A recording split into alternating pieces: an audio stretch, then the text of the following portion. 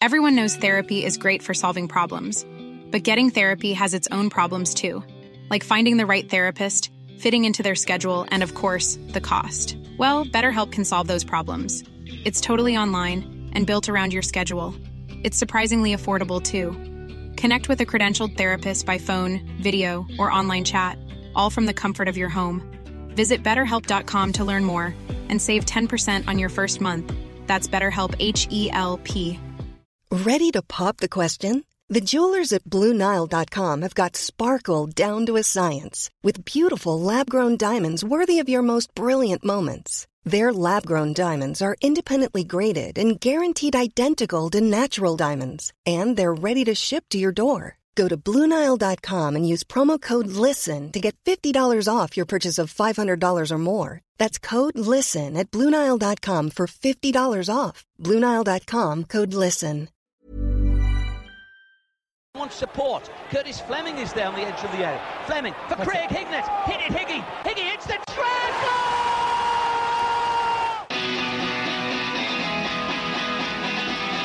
Ravanelli coming alive again. Juninho wants the ball played to him. Ravanelli spots out Emerson!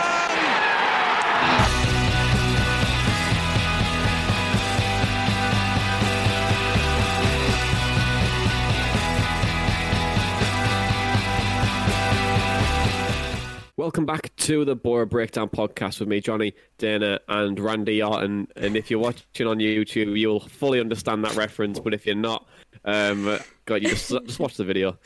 I'm only joining us with Tom Green, and we are the Boro podcast that gives you the ins, the outs, the ups, the downs of Middlesbrough Football Club. And what a week! Boro managed to win back-to-back games for the first time since Luton and Birmingham in December to move 3 points closer to sixth place Bournemouth, who have just appointed Jonathan Woodgate as manager until the end of the season. But we'll come on to that a little bit later on. But Dana, a 2-0 win at the Medeski Stadium yesterday against promotion rivals Reading. It's now 7 unbeaten against them, with 6 wins and 1 draw. How did Boro manage to get that result yesterday?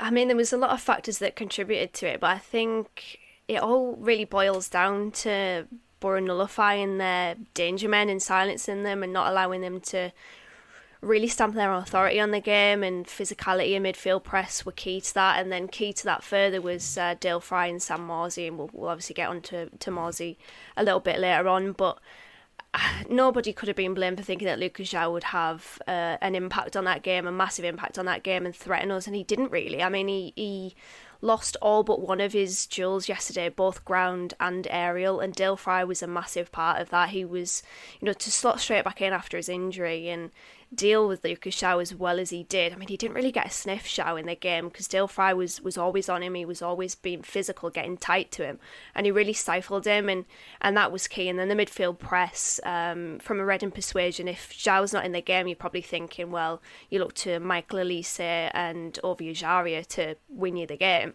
And then with that, we stifled them as well, and didn't really allow them to stamp their authority on the game. So it was a very good performance from Boro, and probably I'd actually pin it as top 3 performances of the season alongside Nottingham Forest away and Bristol City away. They did everything that Neil Warnock asked of them, and it was a fantastic win and really well deserved from Boro. Yeah, we were very, very good yesterday, and we'll come on to that a little bit later on, and more like a technical breakdown of it. But Tom, a very good performance all around yesterday. Dana's alluded to it, top 3 performance of the season for her. What impressed you about Boro's performance yesterday?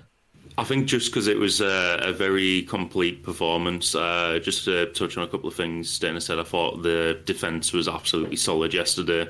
Dale Fry, obviously a massive part of that. I think it was mentioned by the commentators, the Reading commentators who were doing the stream at half-time, that their coach was going to have a word with the referee because he didn't like the fact that Lucas João was pretty much being bullied all through the first half. And I think, like Dana said, you'd expect him to have an impact, but we absolutely nullified him yesterday. The midfield pressed really well.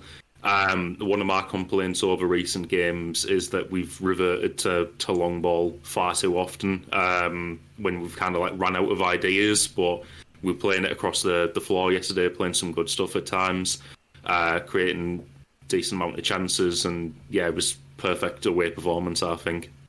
Yeah, it was simplicity done well. I thought yesterday, I thought we were very, very good on the ball. It was no risk when we were playing at the back, out from the back, or we were trying to get the ball forward as well. I really liked how we pushed up the fullbacks yesterday to more of like a central position in terms of in the midfield, where you cause that what is the best word to say? You cause the the word's just gone from my head. Overload. Overload. You cause the overload in the midfield. When you've got that there, you can really camp in the opposition's half and make things really difficult for them. Appreciate that's not our style, but what we were able to do in that first half was really make things really difficult for Reading and force them out wide and trying to get balls in the box, which we know is very much our strength. But then Sam Morsy, absolute snip from Wigan this year, under £1 million. Obviously, him and Fisher have totaled to about just under £1 million, which is fantastic business for us. But Neil Warnock said it was the best he's seen him play. He didn't know he could play at that level.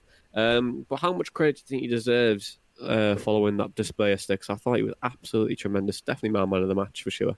Yeah, he deserves immense praise. I mean, I think he was key to that victory. Just like I said, winning those battles in midfield, pressing effectively. He used the ball well when he had it. He kept us ticking over in midfield, and I criticised the Boro's usage of him last week because he was our most advanced midfielder against Derby, but it worked yesterday because he was able to press them high up the pitch, and also because he was using the ball so well, he was getting it forward, and you saw the industrial work that he had for the assist. I mean, it's a simple layoff for Mark Bowler, but the way that he gets into the box in the first place is really impressive. And yeah, for me, that was his best performances. I think the Coventry game, I'm sure it was that game where he had a really good performance, and he was pivotal to that. Him and Dale Fry were absolutely excellent yesterday. I think a few people gave Dale Fry man of the match, which is perfectly fine as well. I think Fry was fantastic, but for me, I agree with you, Johnny. I think Sam Morsy was absolutely superb. Yeah, he's really come to the table now, and it's interesting that we've both mentioned, or we've all mentioned on having that three in midfield, and whether all three of them of Saville, Howson and Morsy can all play together. We did say you got to pick one or the other between Howson and Morsy. Just given Saville's record of going forward, he's the second. I think he's second in the highest goal contributions for Borough this year with 9 goals. That go with 4 goals and 5 assists. Only Neymar's in front of him on that one. But with that three in midfield, Tom, Howson, Saville and Morsy, Saville's dropped out in the last 2 games, and Borough have managed to get full points from the back of that. So does that kind of prove the point that we can't play all three in midfield due to the similarity of play? I don't think it necessarily proves it off the back of one game, because we have had other games where the three in midfield have actually done well. But I think it just proves that it's good for this system. I think it was just after the Huddersfield game when Warnock had said we pretty much do play with a three in midfield, but it's when Paddy McNair steps out from defence as we're going forwards. So it just seems like we're trying a different option there now. It does seem to be kind of a more full 3-3 going forwards, with McNair stepping up into midfield and dropping back when we were on the defence. So it just seems like Saville had to be the one to make way to really play that system. Yeah, and Josh Saville's been very, very good this season as well, so I think it's unfortunate for him to miss out, but when Morsy and Howson are playing that well, and when we're trying to play that certain system, it can be quite difficult for him to get back into it. But Dana, we've both mentioned it there, Borough reverted back to a 3 or a 5, given with and without the ball. And the stats look well for Borough, and I want to pull some stats your way and see what you think of them. So when we've played 3 at the back this year, Borough have won 7, drawn 4, lost 2, with a win rate of 53%. We've played a 4-2-3-1 and a 4-3-3. Our win rate is 33%. I appreciate we've played that a lot more, but we've lost 10 games off the back of that. Do you think the 3-5 is definitely the system we should stick with going forward? Yeah, definitely. I do like Borough playing that. And similarly to what Tom said last week about the 4-2-3-1/4-3-3, how he wanted Borough to sort of play that going forward, I actually want Borough to play with a 3-5-2 going forward, because I just think it suits the players that we've got, and it strikes a really good balance within the squad, and I really want Borough to emphasise the wide play and try to use that as a strength. I know that we do tend to work the ball out wide, and I think sometimes we don't use it as effectively as we should, and then when we do, the strikers aren't gambling. But the 3-5-2 really works, because one of Borough's major issues, and we've said this so many times, is going forward and being clinical. And I think statistically it's still not great, our goal scoring in the 3-5-2, but I do think that with Watmore especially now, we do have an extra dimension to our play going forward, and he's vital to that. Both he and Cabano actually are really important to that, because you've got essentially runners off Ashley Fletcher, and Ashley Fletcher does a really good job. I mean, the goal against Huddersfield came from firstly Bettinelli's kick, so praise Bettinelli for that. It comes to Ashley Fletcher, great hold-up play, and then that's when Duncan Watmore starts the fantastic solo goal of the season. So I think that is really important for Borough, sort of being able to just excel more going forward. And I think with the 3-5-2, should we stick with it, I do think it would get the best out of the squad. There's obviously question marks over wingers like Balassi, for example, but I do think that Balassi could potentially play as maybe a striker option. I know he played there against Norwich. Can't really say much about that because it was his first game and he's a little bit rusty, but for me, stick with a 3-5-2 and build a team around it. Yeah, it's quite a strange 3-5-2. It's more of like a 3-2-2-1, isn't it? It's very really, fluid. when you think about where the wingers come in and play more of like a central free roaming role. And I think the three at the back really works for us, to be honest with you, Dana. I think it helps us become compact and get the ball out wide, and it also protects our defenders.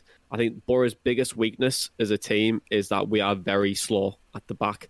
No disrespect to Grant Hall, McNair or Fry, but they're not exactly the quickest, and we need probably that protection and from the midfield, like such as House, and where we play like more of like a 3-1-4. It's a good indicator of where we can stop the number 10 coming in. We can also have two men spare where they can drop a little bit deeper to stop a player running through. But then also, it's an interesting little fact around crosses, which I'm going to come on to now. And the way Middlesbrough play at the moment is very, very interesting. And we can get teams to play to our strengths. In this, what I mean by crossing. So, as we have big brutes of defenders and our pace isn't our strong point, we're forcing teams out wide to cross the ball into the box. And when we cross the ball into the box, we've got big lads in there. We compact the penalty box, and it's really, really difficult for something to happen for the opposition team. Hence why when we play against more fluid teams who play intricate passing like a Brentford, we find it really difficult because the movement just overloads our centre-halves. But yesterday, Reading crossed the ball into the box 20 times yesterday. When they've done that in the previous games, they've lost 7 out of the last 10. And I want to pick up that stat around crosses because Borough, when we've had over 16 crosses in a game against us, we've won 8 out of those 11 games. When we've had less than 16 crosses, we've won 6, drawn 6, lost 10. So it's a clear strength for Borough to try and get the ball out wide and remain compact and make things really difficult for the opposition. When we are playing that intricate passing, like I mentioned, that's where we find difficulties, and that's where Neil Warnock always finds difficulty in the Premier League, because the style is just a little bit too neat and too fluid and too crisp, and that's why Neil Warnock's sides don't tend to do very well unless you bring in more of a pacier centre back, like a Japhet Tengana who's at Spurs at the moment. If you brought him in for Borough next year and we were in the Premier League, he'd be a very, very good addition because he's able to counteract that pace from the attack, but then also he's got that ability to, get the ball clear as well because he's a bit of a brute as well. But Tom, do you think, now that I've give all of that start at you and I've give you a load of information, do you think Reading have played into Borough's hands yesterday, given that Borough's strengths really do lie in that compact, being compact, getting the ball outside the box and, forcing them to cross the ball in there and just for us to head it out? Do you think they've just played in our hands? I'd say yeah, and also we've set up knowing that they were going to do that as well. I'd probably say that there was a fair amount of scouting went into that. So we know that they're going to try and cross it into Lucas Shaw quite a lot. But yeah, that is obviously quite a strength of ours. And as you said earlier, with Lucas Shaw losing, was it all but one of his drills yesterday? I think that just shows how effective it worked. So they did play into our hands, but also we've played to our strengths and set up knowing that we can cancel them out. It's very, very clever from Borough really to have that similar style, and it always works well in the Championship because each team like to have that big centre forward, and not many teams have that very intricate, crisp passing. Maybe like Leeds last year, Brentford, Swansea. There's not many teams that play that style. So when we do play against some of like the more nicer teams or like the ones that hit along, we tend to have a bit of a field day with it. But psychologically, Dana, to nullify Reading going forward, Lucas Jown not really getting a kick, how big of a win do you think that is for Borough? Because beating one of your promotion rivals and having a good record against the top six can be massive really in the running, can't it? Yeah, absolutely. And I mean, that Huddersfield game, I always wanted Borough to add to that because I didn't want to look back at it as a standalone victory. So it was really good that we built on it as well, and especially against a good Reading side who are obviously up there on merit. I remember the reverse fixture, the podcast about that. I was thinking, well, how are Reading where they are? Because I think the XG charts, as the guys in the second tier will tell you, didn't really reflect well on Reading. He's got a bit of stick about that, Ryan, but I think psychologically it does give Borough a little bit of a boost because that's now 2 wins in a row, and you see with Cardiff now under Mick McCarthy, I think you do need to build momentum at this stage of the season, particularly if you are in a playoff race. So I think it's obviously given Borough a massive boost, and then the way that we played the game as well, we had to dig in the second half, and it was a different side to our game because we had to essentially slow it down. You saw when we had a throw in, we were slowing the pace of the game right down to just take the sting out of it and really stifle Reading's momentum, and that's really, really good game management. Of course it would have been nice for us to get another goal, and we probably should have killed the game off, but I think the way the game panned out, the performance and the result is really massive for Borough, and then going into the game against Bristol City, it'll do us the world of good. Yeah, and an interesting fact to throw your way, when Borough do go ahead, they do tend to sit a little bit deeper. So when you watch like the game in like a third, like 3/3 of the pitch, Middlesbrough transition from that second to third third of the pitch where they do sit a little bit deeper and they try and get teams on the counter attack, which is actually really interesting and good game management. Because essentially when teams are trying to play to Borough's strengths, they actually have to force the ball out wide. So it is very, very good. It's very, very good for Neil Warnock to actually do those type of things for Borough. But also it can actually go against you when you sit a little bit too deep and you force the pressure, and then teams will eventually equalise. And that's where Borough struggle. But when they do go ahead, Tom, that was the 9th time we went ahead and won. 9th time we went ahead in a game and won this season. Do you think that is a key mineral for Borough going forward and helping us get to that next level and compete with the top six? Getting that goal and sticking with it and trying to see the game out and being able to see the game out as well. Do you think that's a key factor in getting us to that next level and competing with the top six? Yeah, absolutely. Because you can't just kind of keep going at the same tempo and trying to add, leaving yourself open. Because it will kind of come back and bite you, and I think any of the teams up there at the top of the table would probably be the same, maybe with the exception of Brentford, because they just don't care, they can score goals whenever they want. But obviously we need to maintain those winning positions as soon as we get them, and it's good that we're doing a good job of those. I think it was on the BBC T's phone, and yesterday Maddo was talking about it. He said when you go in at 2-0, the manager, in his experience, would usually be saying, just don't concede in the second half, because that's going to get us the win. If we concede, it's a completely different game. Just stay solid, and obviously hit them on the counter-attack if you can, but just don't concede. I think that philosophy is going to be key for us if we're going to try and keep this up consistently. Hopefully, sneak into the playoffs at the end of the season. We need to be doing this rather than kind of going for goal difference and leaving ourselves open. Yeah, well, we'll come on to that in the question section very, very shortly. But I want to go on to Huddersfield during the week, because it was a game where when Huddersfield scored that free kick early doors, I thought, Dana, here we go again. It wasn't. I can't say it because we're on a radio station, but it was a great comeback from Middlesbrough, and it was great, and it was a result that we very much needed. I think it didn't really matter how well or how bad we played. We really just needed the points, because if we did lose that game, it would have been the first time ever in Middlesbrough's history that they would have lost 6 games in a row at home. So, Dana, there's only 2 real factors I want to talk about in this game. And one of them is Duncan Watmore. Obviously, it was a hell of a goal, and it was nice to have him back, wasn't it? And a goal of the season contender as well. I mean, Mark Bowler might have to ask him about that one, because I was an absolute rocket man from him yesterday. So, Duncan Watmore, what do you think of his performance Wednesday night and on Saturday, and what do you think he brings to this Borough side? I think he just knits things together, really. He knits the midfield to the attack. And I mean, that goal epitomised that half of half, really. It was the best half of a football match I think I've seen from Borough. I mean, we were absolutely scintillating. It was fantastic from like the 20 minute to half time, and they had me for a second, because I remember the last podcast I was bigging up 3-5-2.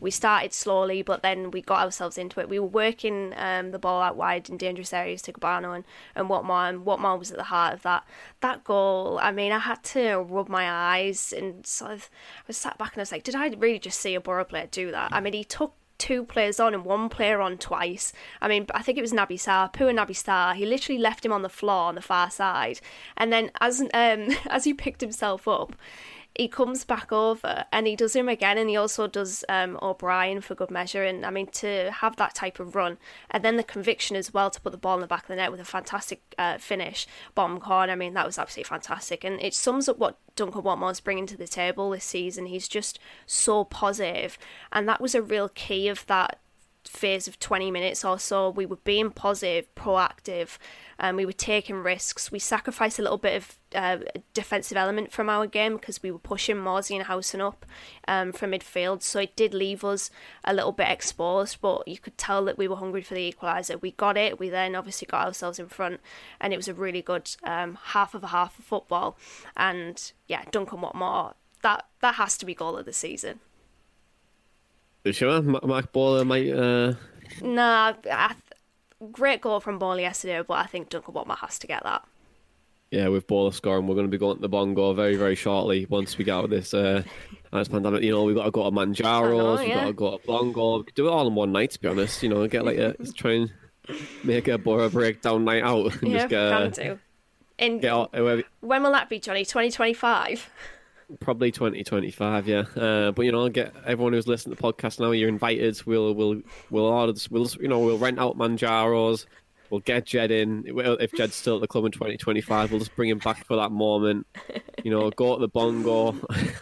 make sure the cameras are working, and we'll be all right. You know what I mean? So you know that we'll have a technical breakdown. Always happens. Oh yeah. Absolutely. Yeah. Something will happen, but you know, it could be a night out that we needed, but. It was interesting in that game against Huddersfield on midweek, that as soon as Mbenza went off injured, they just absolutely capitulated, and they were terrible. And it just played all strengths. Like, we couldn't handle the pace, and then as soon as the pace went away, then that was it. We were fine for the rest of the half, but obviously when the second half came and then they brought the pace back on, that was when we found things really difficult, and it kind of proves our point from earlier. But Tom, Duncan Watmore, do you think he's been unlucky to be on the bench over the last couple of weeks, just given the likes of Balassi and Cabano coming in, and which has seen him drop to the bench? A little bit, yeah, and I think you could make that case for Marvin Johnson as well on the other side of things. But I think it's important to remember, like, the first half of the season when those guys were doing really well. Obviously, Watmore had a very good spell of form when he came in. Marvin Johnson, I think you said earlier, has been our most effective player going forwards, but we didn't have a lot of other options in those areas. And it is worth remembering that both of those players have had games where they haven't really contributed, potentially because of the run of fixtures taken out of them, as we spoke about last week. So when we have other options in those areas, and kind of 2 players for those positions, as we were talking about last week. It is good to be able to switch them out and give the fresher players a bit more of a run. So yeah, it is unlucky for him and Johnson. They have been on the bench, but I think it's worth remembering they've done a lot of heavy lifting throughout this season and could have been tired. So it's just good to have options, Dawn, in those areas. I'm sure they'll both be getting their even more chances over the course of the season anyway, especially after that goal from Watmore midweek. Yeah, I'm sure Dawn will be delighted with the options and with the goal as well. But I know we haven't mentioned him, and I know I didn't put it in the notes, but Neeskens Cabano, what a signing. Like, I know he hasn't... Like, yeah, I know it's only really been 3 games, but he brings so much to the table, helps connect the midfield, helps us get on the counter-attack, and I just can't wait for, like, even Balassi to come back and help us out a little bit more too, and, you know, sometimes give Watmore a rest or if he needs to, and, you know, it's just been so nice to have such a good signing come in. But then also Fletch coming back as well. Fletch just came back 2-2 now, and that's really positive for us too, and I love Borough to keep Fletch for next year, give him whatever he wants, you know, give him the Rio Ferdinandez sale, give him the contract, put whatever number he wants on there, and tie him down, because I think he's instrumental for what Borough are trying to do for next season. Because if we doesn't sign, then we've only got Chuba Akpom as an actual striker at the club. But one final point about the Huddersfield game before I move on to the questions is the red cards, probably the most controversial part of the game. Then another dubious decision as well, which hasn't went Borough's way. Yes, it did get rescinded, and rightly so as well. And I know I said in the last podcast that Warnock says a bit too much about the officiating, and I know it drives me, it does me head in, that he does it all the time, but does he have a point? Because that was a pretty soft red card. It probably wasn't a red card either, and obviously with Dale Fry, you know, nearly losing a eye socket, and it was given a goal kick. Does he have a point? Bad officiating. Yeah, he does have a point. I mean, the standard of refereeing in the Championship and just in English football, I mean, Graham Souness was having a right old rant about it yesterday after the Fulham game. It needs to be addressed. You know, I think we need to have a massive conversation about this, not us as a trio, but the bigwigs at football need to have a proper conversation about this, because the rules, they've changed them so much that I don't even think the referees know what is right and what is wrong anymore. And I mean, that decision, taking it in isolation with Paddy McNair, I can sort of see the argument of giving a red card, but at the same time, you know, he's won the ball cleanly, and there's a picture online that really does it quite dirty, because it looks like Paddy McNair's about to break Juninho Bacuna's leg, and that really wasn't the case. I mean, it was a fine tackle. It was full-blooded and it was hefty, but it was fair and clean. And you know, I'm really glad that we've obviously got that rescinded, because Paddy McNair is such an important player for us, especially if we do want to move forward with a 3-5-2 for the rest of the season or for the foreseeable future, because he's at the heart of that. Like Tom mentioned, running into midfield and just giving us that extra option. You know, it's something that's a big part of that formation. So yeah, that decision was a head scratcher at the time, and they need to have a conversation about the refereeing in the Championship and in England, because I know Neil Warnock moans about them all the time, but he does have a point a lot of the time. I mean, the fact that Jared Branthwaite can get off scot-free with pretty much assaulting Dale Fry with his boot, and then Paddy McNair gets sent off for that. I mean, it's just, you look at these decisions and you think, what is even going on with the standard of refereeing in this country? What's the point in playing ref? Exactly. But one final point on Huddersfield Town, to pop up my phone, that they have just signed Yaya Sanogo. Have they? The end of the season. Yeah. I forgot about him. Yeah. So there you go. Borough Breakdown ITK for Huddersfield Town. I'm glad we don't have to play them again, because they would have definitely scored against us. Oh yeah. Do you remember Alex Nimley, by the way? Unfortunately. That's a name, yeah. Yeah, where he didn't score at all, and then and then went and scored his only goal to Riverside against us. Oh, God, typical Borough. But yeah, let's move on, shall we? Let's chat about questions, and we've got quite a lot of them to go through, guys. Danny Beermore says, I know you guys love 5-3-2, but once Tav and Balassi are back, do we stick to this formation or do we try to fit them in? Tom, do you want to take this one? Yeah, sure. I think, as I mentioned earlier on, it is kind of more of a 4-3-3 going forwards anyway. I don't particularly think it is a 5-3-2. I know you said earlier it is quite a fluid one.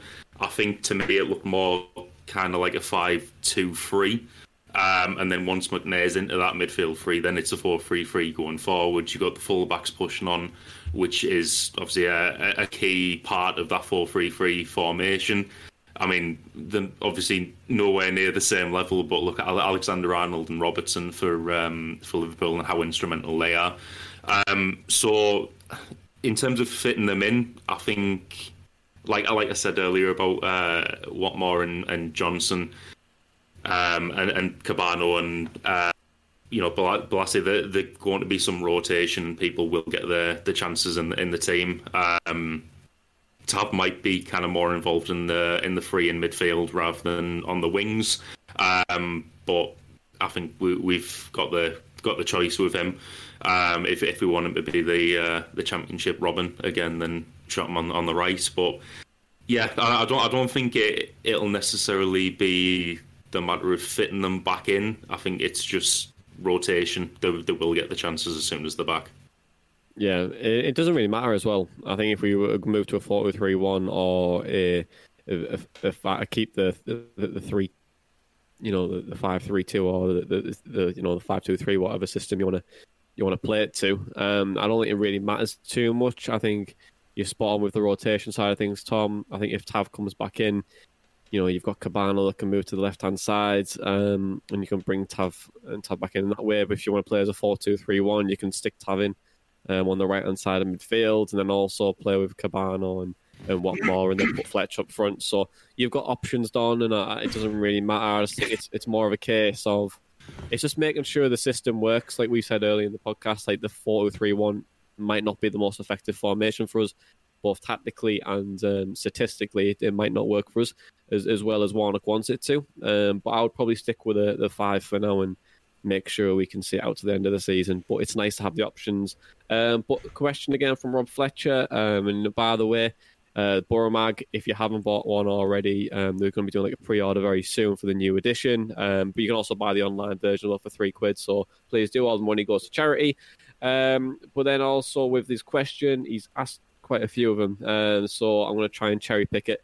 But he says, how much better are we with 3 at the back? I feel like we've answered it in the breakdown. As Saville saw things down in midfield, do we think Saville saw things down in midfield? And then also, is Cabano going to be one of the best of the January signings, and will we get top 6? So there's loads of questions to break down. But I feel like we can box off the Saville and the top and the 3 at the back one. But Cabano, one of the best January signings, and do you think we'll get top 6? Open question. Who wants to take it? Dana, do you want to say these ones? Yeah, sure. I think Cabano has the potential. I mean, I don't want to jump on him too quickly and say that he's one of the best. I think he's had a really good start. He's obviously had an impact. He's contributed. He's had a goal and an assist, and 2 victories as well, and has contributed to that. Maybe not in terms of goal contributions in the last 2 games, but at the same time, his play has been absolutely excellent. Like you said, he knits the attack together, similar to Watmore, and it's just good to see the drive and the energy and just being direct as well. And that's exactly what he said,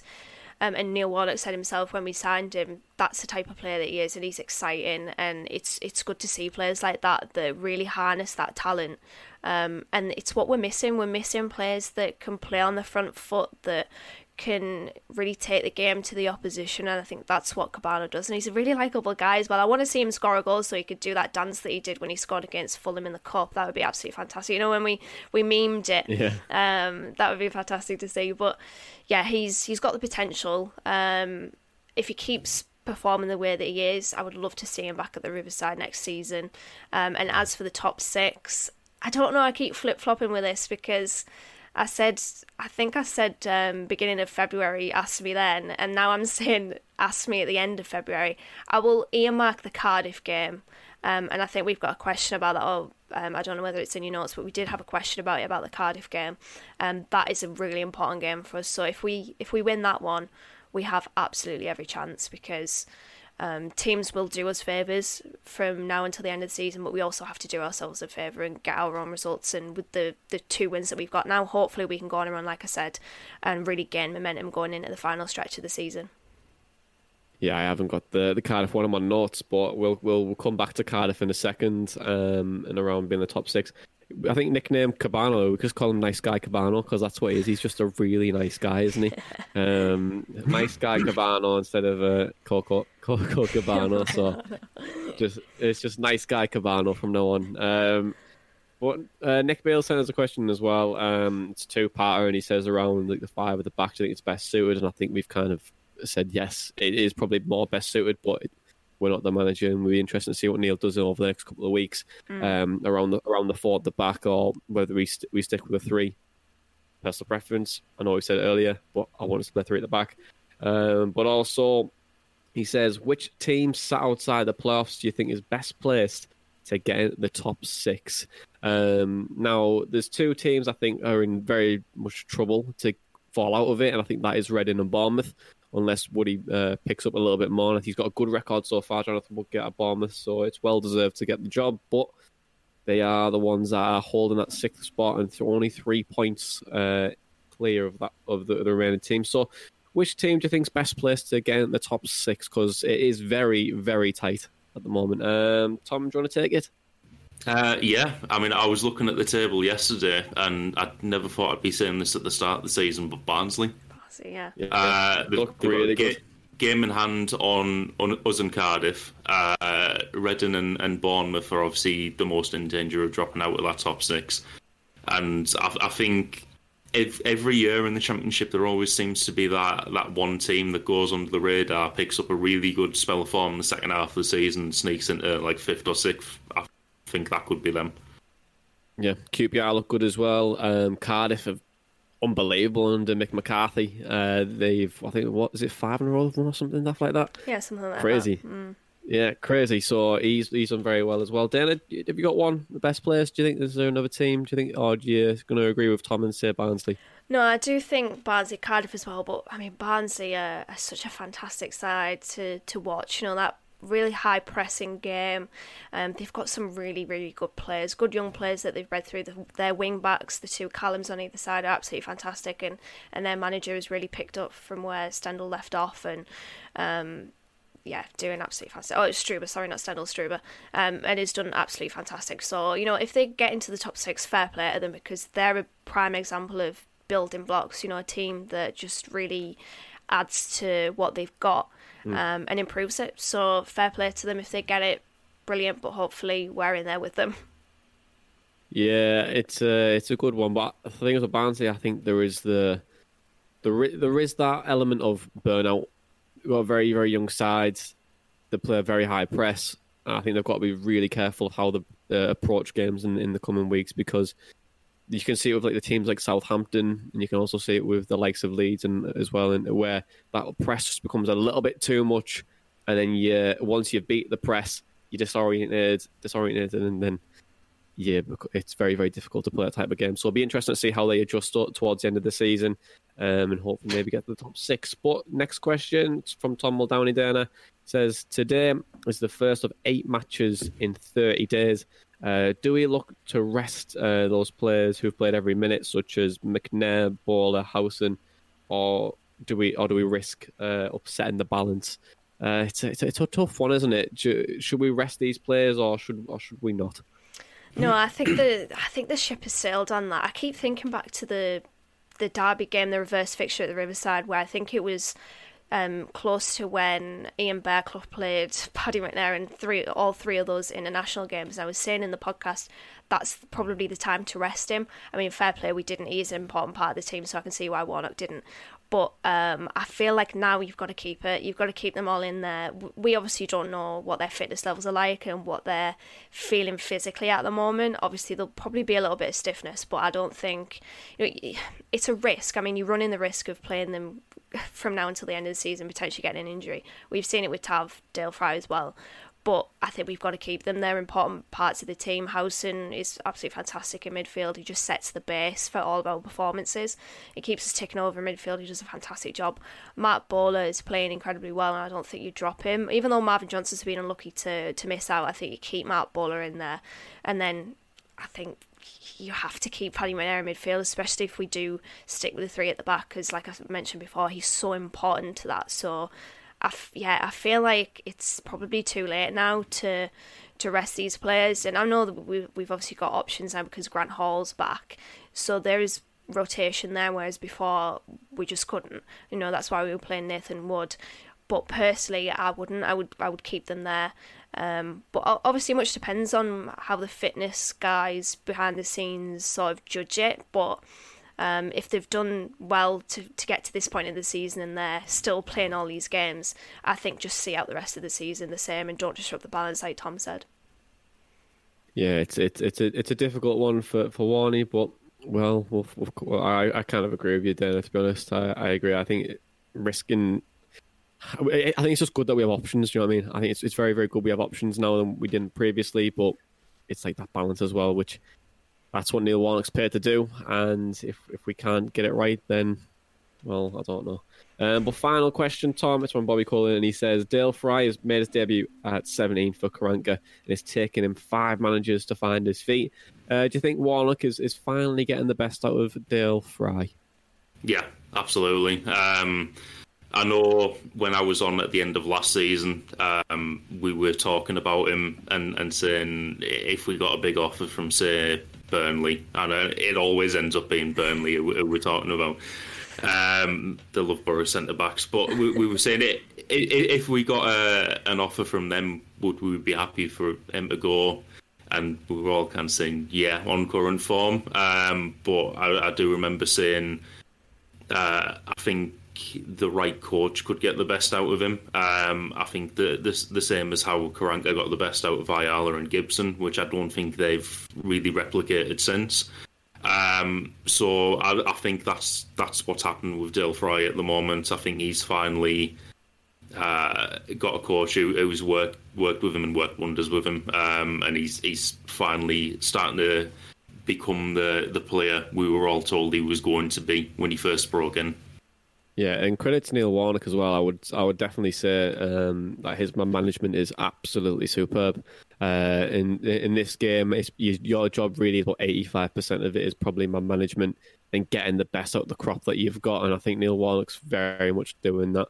And he's done it everywhere he's been to. And so credit to Neil Warnock for getting the best out of Dale Fry, but also, he's done it with all the other players as well. So credit to Warney for that. And let's move on and let's talk about Bristol City. Bristol City aren't doing very well at the moment, and I'll leave the breakdown for you guys to explain why. So I'm passing the mic over to you two. Let's go. Bristol City. Well, I've got some form to start off with. They're currently 24th in the Championship form table. After our 2 wins this week, we're up to 15th, so they've kind of like replaced us and Huddersfield in the bottom. The last time they won was January 26th, but since then they've lost 7 in a row, including in the FA Cup. Lost against Derby, 1-0 away, Brentford 3-2 away, Cardiff 2-0 at home, Sheffield United in the FA Cup 1-0 away, Watford 6-0 away, Reading 2-0 at home, and Barnsley 1-0 at home. So they're not having a good time at the moment at all, and I believe they've sacked the manager over that run as well. Yeah, I was going to say, no wonder Dane Hall got sacked. Jesus Christ. Yeah. But go on, Dana.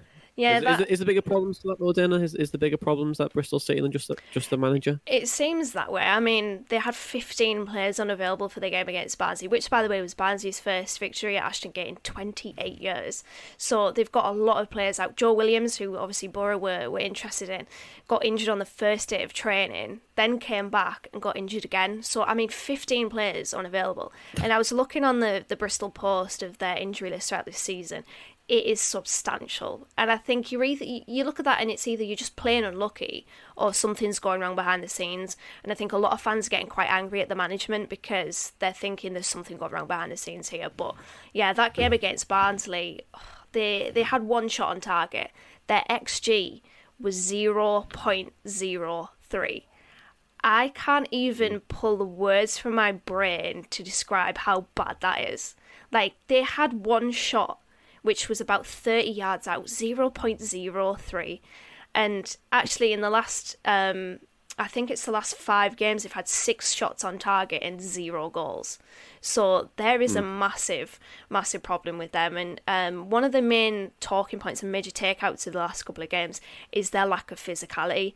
And it was actually put to Paul Simpson after the Barnsley defeat about that. So for Borough, probably looking at that thinking, work the ball out wide, try to get it out wide in those wide areas with Watmore and Cabano as soon as you can, and get the ball in the box for those crossing opportunities and test them, because if they really are bad physically, get them to show that and cause them problems and make them uncomfortable.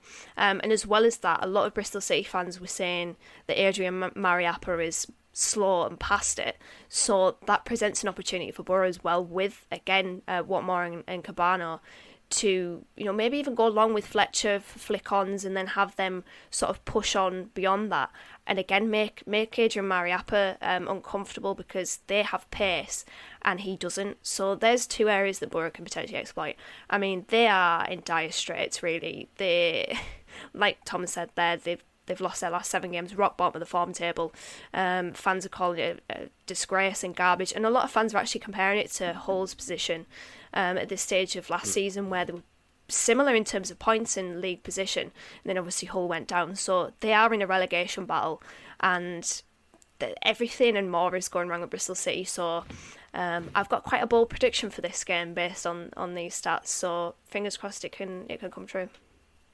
Yeah, I think that this game, when you're saying there, dinner on physicality, I think this game will be won with the dark arts in terms of Middlesbrough have to make things really uncomfortable for Bristol City from the off.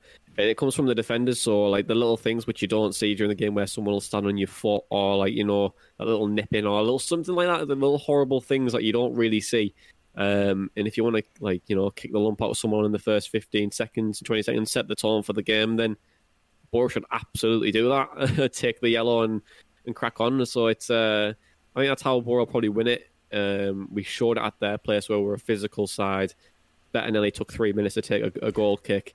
Little things like that where it just, you know, it makes things horrible for them. And yeah, I think if we do those things right, make things difficult for them, I think we could have a good performance on our hands. Fingers crossed. Now I've jinxed us. We'll probably get beat 4-0. So, and they haven't won in a while either, so it just makes sense. The football gods have been notified and are considering the result of the game as we speak. So, predictions. How are we feeling? I know, Denny, you got a bold prediction, but Tom, what are you thinking first? Are you thinking a win, defeat, draw, Warnock to score the winner? What are you thinking? I mean, I'd love to see Warnock to score the winner. Like, just back post header. Macaroni. I think I'll probably go 3-0 Borough. Based on all, I've got to be positive.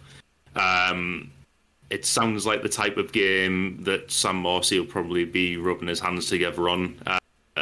When you just mentioned there, really get involved with the physicality. It sounds like they've got Patches O'Houlihan from Dodgeball as their fitness coach. Have 15 players missing.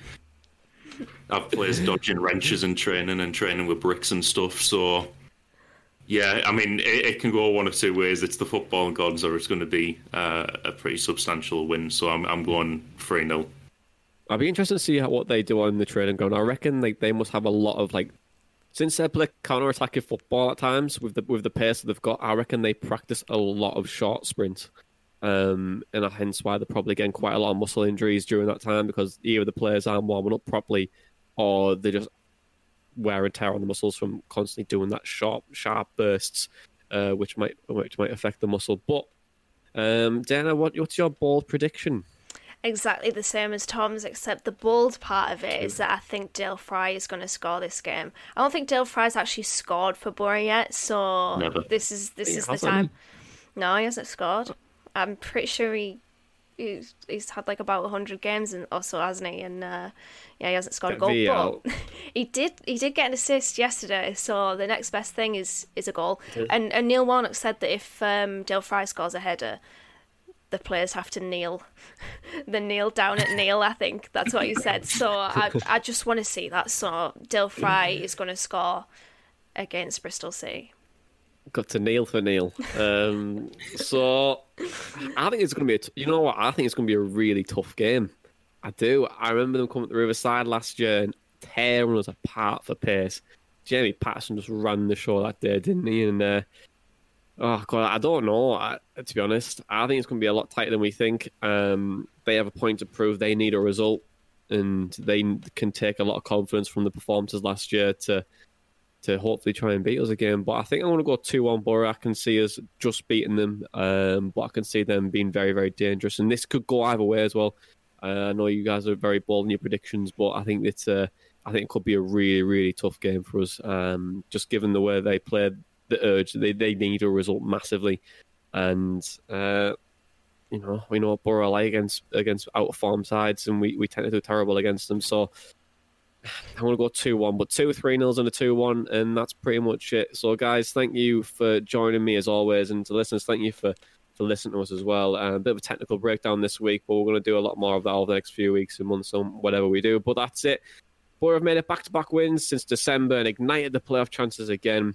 Why did they do this to us? This has been the Borough Breakdown podcast, and that was all your matchday chatter in a pod of the Borough Breakdown. Mom deserves the best, and there's no better place to shop for Mother's Day than Whole Foods Market. They're your destination for unbeatable savings, from premium gifts to show-stopping flowers and irresistible desserts. Start by saving 33% with Prime on all body care and candles. Then get a 15-stem bunch of tulips for just $9.99 each with Prime. Round out Mom's menu with festive rosé, irresistible berry chantilly cake, and more special treats. Come celebrate Mother's Day at Whole Foods Market. Planning for your next trip? Elevate your travel style with Quince. Quince has all the jet-setting essentials you'll want for your next getaway, like European linen, premium luggage options, buttery soft Italian leather bags, and so much more. And it's all priced at 50 to 80% less than similar brands. Plus, Quince only works with factories that use safe and ethical manufacturing practices. Pack your bags with high-quality essentials you'll be wearing for vacations to come with Quince. Go to quince.com/trip for free shipping and 365-day returns. Mom deserves the best, and there's no better place to shop for Mother's Day than Whole Foods Market. They're your destination for unbeatable savings, from premium gifts to show-stopping flowers and irresistible desserts. Start by saving 33% with Prime on all body care and candles. Then get a 15-stem bunch of tulips for just $9.99 each with Prime. Round out Mom's menu with festive rosé, irresistible berry chantilly cake, and more special treats. Come celebrate Mother's Day at Whole Foods Market.